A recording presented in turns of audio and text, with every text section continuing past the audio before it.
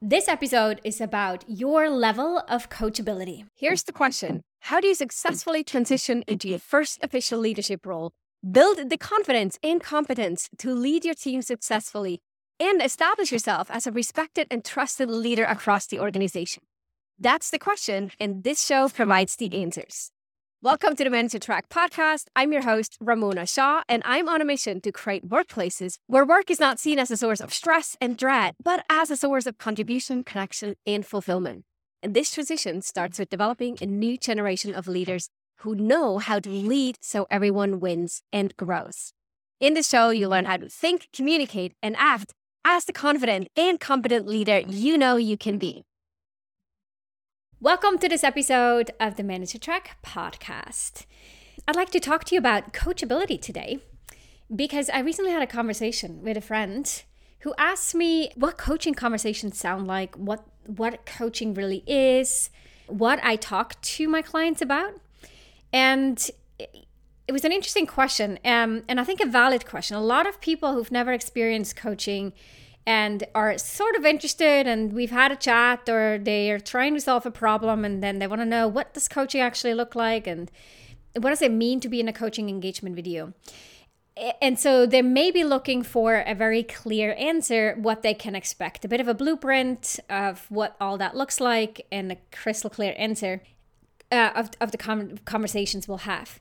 The answer, though, is not that clear. Every single client and every single conversation that I have sounds different and is different. I am not one coach that shows up the same way with every client. As a coach, it's not possible. It may be as a teacher, right? I could say, hey, I teach you all these different things. In our first lecture, here's what I'm going to teach you. Then second lecture, we're moving on to a different topic. But as a coach, I'm here to serve my client's purpose and their goal in the conversation and what they're looking for. I'm also adapting to their style and their ability to self-reflect. So every coaching conversation is very different. What it always includes is conversations around, or at least a check-in around the bigger goals, very tactical applications or moments and opportunities to move in the direction and make progress on those goals. And then challenges that they're dealing with and helping them think through problems or self-reflect, or I may, recognize patterns or challenge their thinking to go beyond what they initially see. Those are some of the common things that show up inside of a coaching conversation. And I didn't prepare to talk about the different components of coaching because as I'm saying this here, I listed 5, and I think there'd probably be 10 if I did an episode on what are some of the common themes that come up inside of coaching. But this is not about that. This is really about coachability. And the reason why I bring up that every coaching conversation is different is because the level of coachability is also different. In addition to every person being different, every goal being different, every circumstance, situation being different. When someone is coachable, that person is open to self-reflect and actually often doesn't need to be prompted, but sort of offers up self-reflections. They're interested in feedback. They want to hear what someone else perceives and picks up in addition to what they're able to self-reflect. Then they're action takers. They want to look at, okay, what can I do? What am I willing to do as a result of that? And then they're also self-accountable, meaning they will track their own commitments and they will also report back what they did do or didn't do and why. So these 4 things in my books is what makes someone a coachable person. Again, they're quick to engage in self-reflection. They're open to feedback. They want to take actions and they're self-accountable. For example, I have a client who's very coachable. In a recent conversation, the person was talking through a conversation that they should have. And as we were talking, they said, actually, now that I'm talking about it, I don't think I should do this. I don't think I need to have that conversation. And I said, what would the greatest version of you do? Would the greatest version of you have the conversation or not have the conversation, and why? And I didn't know what it was, because there could be really good reasons to have the conversation and really good reasons not to have the conversation. But I wanted to know for them, when they really listen and go inwards, are they avoiding some discomfort by not having a conversation? Or is that truly what they believe they need to do to be their greatest self? And by asking that question, my client then said, actually, I do think I need to have that conversation. The greatest version of me would do that. So yes, thank you for reminding me I need to have that conversation. I'm going to have that conversation next week. I take a note. I know that that's what they said. I know they took a note. And then next time we speak, I'll check in and see, did they have this conversation? If it was a yes, great, let's quickly debrief. And also, good job for doing that and like showing up your greatest self, even when it was uncomfortable. And if they didn't do it, then let's figure out why. No judgment. We all do this, but let's understand and reflect. And I know that client would even offer that up, and I don't even have to ask. They would immediately jump in and say, here's why I think I didn't do it, why I take it out, right? So when you're thinking about your own coachability, ask yourself these questions. When something happens, when I'm challenged with a problem, when I think about my goals or my progress or lack of progress, do I think outward of what were the circumstances or what were other people doing? Or am I self-reflecting as of what did I choose to do or not to do? What was I thinking and what was I feeling? So actions, feelings, and thoughts. Those are the things we want to really self-reflect on. Then when someone provides feedback, unsolicited, what is your response to that? And by the way, a lot of us, we hear feedback and the initial reaction is like, I didn't ask for that feedback. or why, or that's not true. But then how long does it take you for you to come around and start to think about, maybe there's something to that. Maybe they meant it well. So what's the time frame? Does that happen fairly quickly within minutes? Does it take you hours? Does it take you days? If it takes you hours or days, aim to shorten it. Aim to get quicker into that situation, into that headspace where you can see it as a benefit, a gain, an insight, whether or not you're listening to it and you're acting on it, but just as an insight because someone else was sharing something about you or the perception they have of you. In regards to solicited feedback, how often do you ask for feedback or for suggestions? And I specifically call out suggestions here because asking for feedback and using the word feedback can make it uncomfortable for other people, where they start to feel like they're on the spot and the little charged word and they don't want to step on your toes, especially if there's power dynamic going on, you being a manager, for example, or if there's some competitiveness going on, they may feel a little bit awkward about it. When you ask for suggestions or advice, it's forward-looking and takes that emotional charge out of it. Instead, people will start to not say what you did well or didn't do well, but they will start to look into the future and make suggestions of what they think you could do more or less of that would be better. So that's a suggestion. How often do you solicit feedback from others? That's another component here in it. And then taking action. Yeah. When you say to a mentor, to a manager who's giving you performance coaching, or to a coach that you're going to do something, are you actually following through? If you're not following through, there could be two problems. Either you chicken out for some reason because you know you should have followed through, but the discomfort, the awkwardness, the doubts kicked in and you didn't follow through on the action. Or you said yes to doing something that truly you meant to say no. You didn't actually agree with. And I see this often happen in mentor relationships where someone is significantly more senior or has a lot of experience, and they may give a suggestion, and there's this sense of authority at play.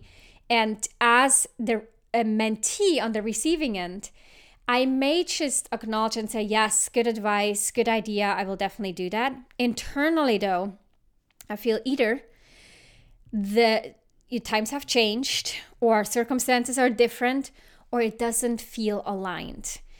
We see this often also with typically masculine type of leadership, or typically a feminine type of leadership, where someone with a very different style may mean really well, but they don't recognize that that style does not feel good to you and wouldn't feel authentic to you. So in those situations, right, to say, I appreciate your advice, I will think about it, or I will see what I want to take from that and then apply for myself, or even question it in the moment, but not to make a clear commitment to it. That may then be the takeaway for you. Anyway, that was a quick side note on the solicited feedback that you're not executing on, whether or not it's because a lack of courage and follow through, or a lack of agreement on the feedback. And then the last one is to be self-accountable. Being self-accountable means that you are owning your mistakes and your wins, your responsibilities and your part that created a certain situation. Someone who's very coachable, they will look at, let's say, hey, an employee quit. They will not say, well, that employee shouldn't have quit, and I don't know why they quit, and that's their problem. I have nothing to do with it. They will say, what is my part in this? Did I miss conversations? Should I have anticipated this and prepared for it? Is there something that I actually didn't do well in that relationship and they left because of that? Or did I not support their growth ambitions or their goals enough? Or maybe none of this is true, but at least inquire, right? At least try to take account for how you co-created the situation. If you notice, as I'm talking about these 4 different things, if you notice that, and you think like, yeah, I'm doing great on all of those, that should maybe also, and I hope that as I'm talking about these 4 factors of coachability, that you start to think about situations that have happened in the past, currently happening, where you may recognize like, hey, yeah, I'm not reflecting on my thoughts, my feelings, and my actions enough. You might recognize, hey, I'm not asking for feedback enough, or I'm not taking feedback well enough. You might notice that you're not always following through on the things you say you're going to do and commit to, or that you're not looking to take account and accountability and be self-accountable for your part in results and outcomes or situations that are being created. But all of this is work. And by the way, all of this also often is uncomfortable work.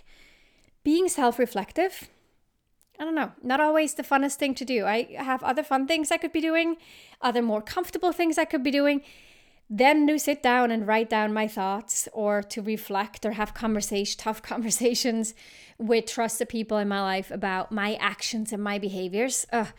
It's sometimes really hard stuff, right?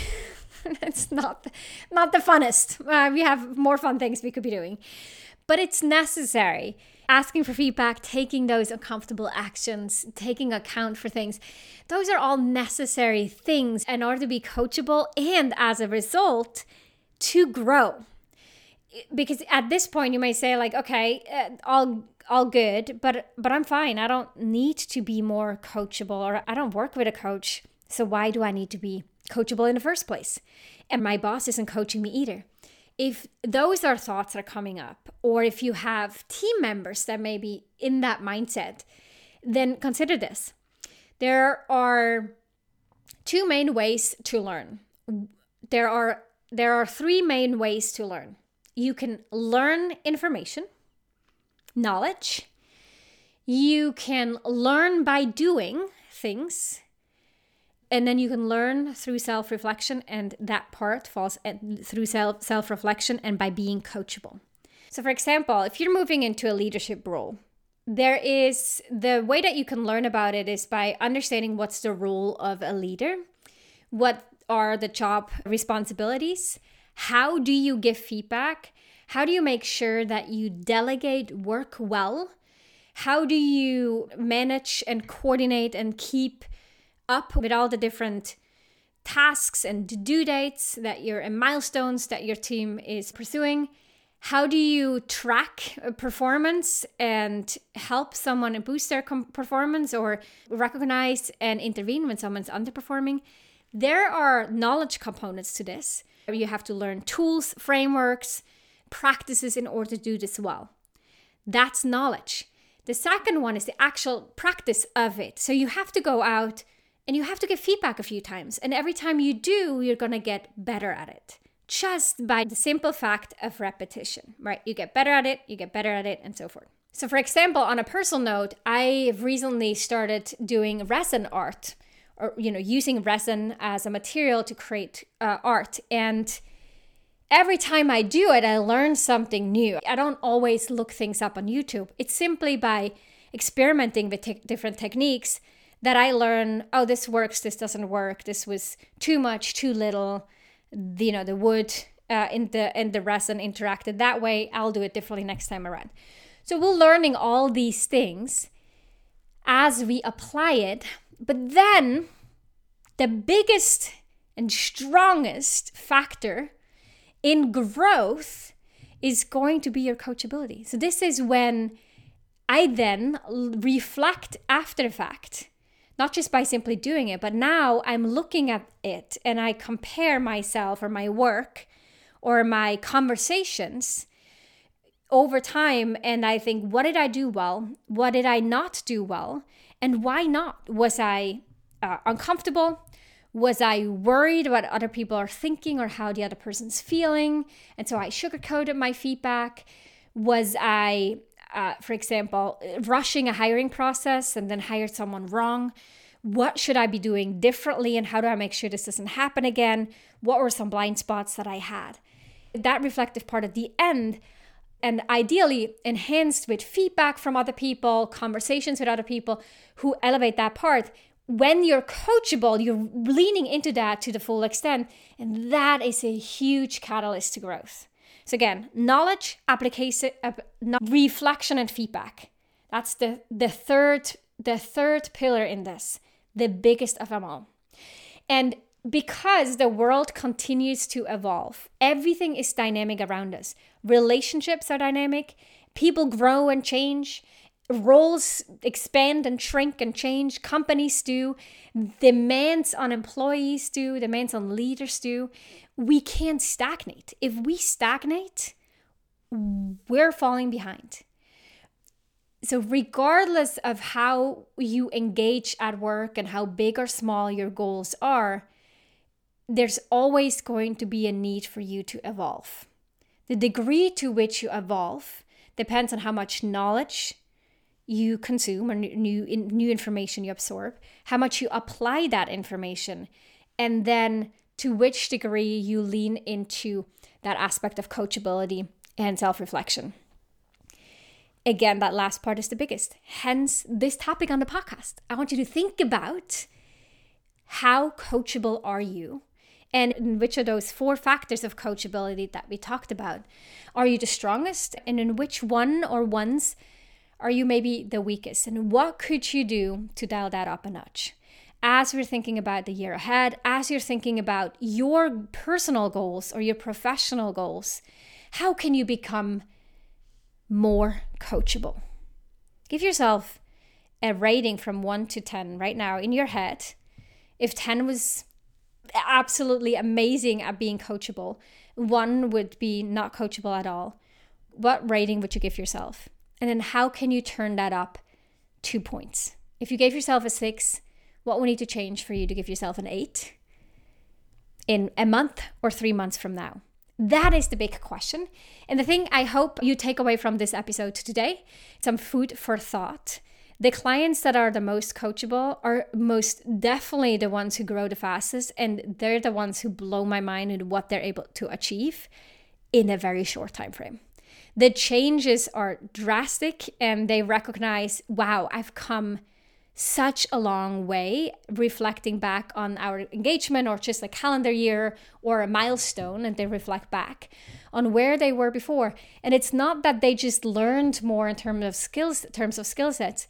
It's really their ability to self-reflect, their sense of accountability and ownership changed, their thoughts, how they see things and their perspectives changed, the way that they feel changed, and the confidence that they have in themselves changed over time as well.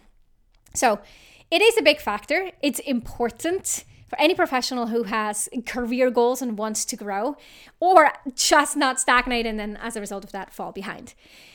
If you are interested in coaching itself, in a coaching engagement where you have an external coach, like if you have an external coach, meaning someone who's not employed by your organization, but really their single job is to support you with achieving your personal goals, and that's the only thing on the coach's mind, that comes from external parties, and it can be tremendously helpful to lean into it and also strengthen your ability, your level of coachability along the way too. So if you're interested, check the links below or head on over to ramonashaw.com if you want individual coaching. If you're looking for executive coaching for your organization, go to arcova.org.